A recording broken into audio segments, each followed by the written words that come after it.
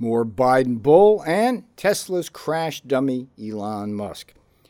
Hey, Peter Navarro here with the latest market wrap for the week ending January 26th, 2024. Before we get started, I just want to thank everyone for their prayers and their financial support. For those of you who have indeed been watching, I was sentenced to 4 months in prison for an alleged crime that no senior White House advisor in the history of our republic has ever been charged with. Joe Biden's Department of Justice says I acted above the law in failing to respond to a congressional subpoena. The funny thing about that, if you're into gallows humor, is that during the course of the trial, that very same Department of Justice had to admit that its own more than 50-year policy precludes the prosecution of senior advisors like me on the grounds that Congress does not have the authority to issue subpoenas in such cases because it violates the constitutional separation of powers. At any rate, my case is going to appeal, and I have said from the very beginning that this is a landmark constitutional case of what legal experts call first impressions. It's destined for the Supreme Court review, and we'll see what happens. Nothing I have observed over the course of this trial has changed my view on the importance of this case, and I filed my appeal within minutes of sentencing. The last thing I'll say before we proceed is that if you do want to help me with my legal fund and you are an unpaid subscriber to the Substack, the best thing you could do right now is to convert to a paid subscription. Paid subscriptions provide folks with access to premium content, and it's well worth the investment. The other way to help me, of course, is go to my legal defense fund. You can go to the website givesendgo.com/Navarro. That's givesendgo.com/Navarro. In the meantime, as they say in show business, the show must go on, or in this case, the market analysis. It was an extremely interesting week on the economic news front. The gross domestic product report for the last quarter of 2023 came in unexpectedly hot and hotter than a firecracker. Yet at the same time, the inflation rate also surprised to the downside.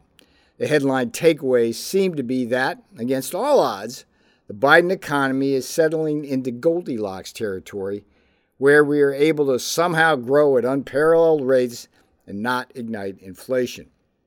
Real GDP rose 3.1% for the year 2023, but it accelerated to 4.1% in the second half. But at the same time, the PCE deflator, favorite Federal Reserve inflation indicator, was up 2.7% for the year, but just 2.1% in the second half of the year, signaling deflation. If you look beneath the surface of this good news, it is also crystal clear that a lion's share of the growth we are experiencing is coming from the federal government spending now that is coursing through American veins like crystal meth in an attic. History will look back on this particular period of time as the Biden White House tries to pat itself on the back, as a period in which partisans engaged in the worst kind of Keynesian stimulus for the worst possible reason, to promote the re-election of Joe Biden. Biden's profligate, politically motivated fiscal stimulus is jacking up our national debt to danger Will Robinson levels.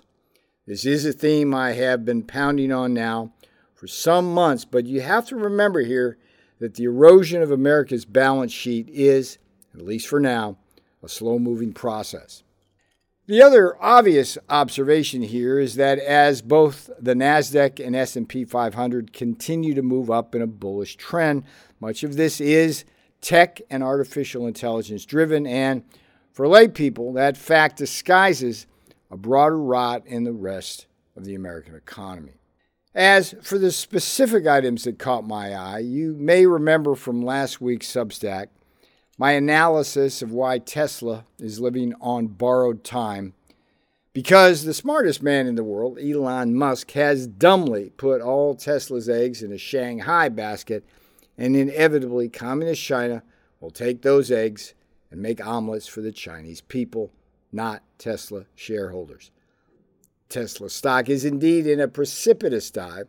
It's fallen for 6 straight weeks as the company is reporting both big losses and an anything but rosy outlook, at least in the near term.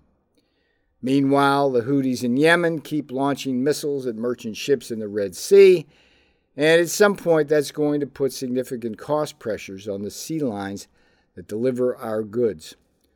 Working around such risk entails adding thousands of miles and many additional days to journeys. Global supply chains will be strained, and cost-push inflation will rise. Last take. If these were normal times, then the stock market indices were in a bullish trend because America was growing the old-fashioned way, mostly through private sector investment and ingenuity, rather than because of massive fiscal stimulus and government spending. I might be tempted to trade this trend on the long side. However, I continue to believe that it is safer to get reasonable yields on relatively short-term bonds, and we'll wait patiently to see how this all sorts out. The choice is, as always, yours. Bon chance. Well, that's it for this week's Market Wrap. I'm Peter Navarro here. If you want to get more information about what I do, peternavarro.substack.com. That's peternavarro.substack.com. There's 2 or 3 columns a week. We do everything Communist China, everything Trump 2024, and of course on Fridays it's this Market Wrap. Okay? You take care. Peter Navarro,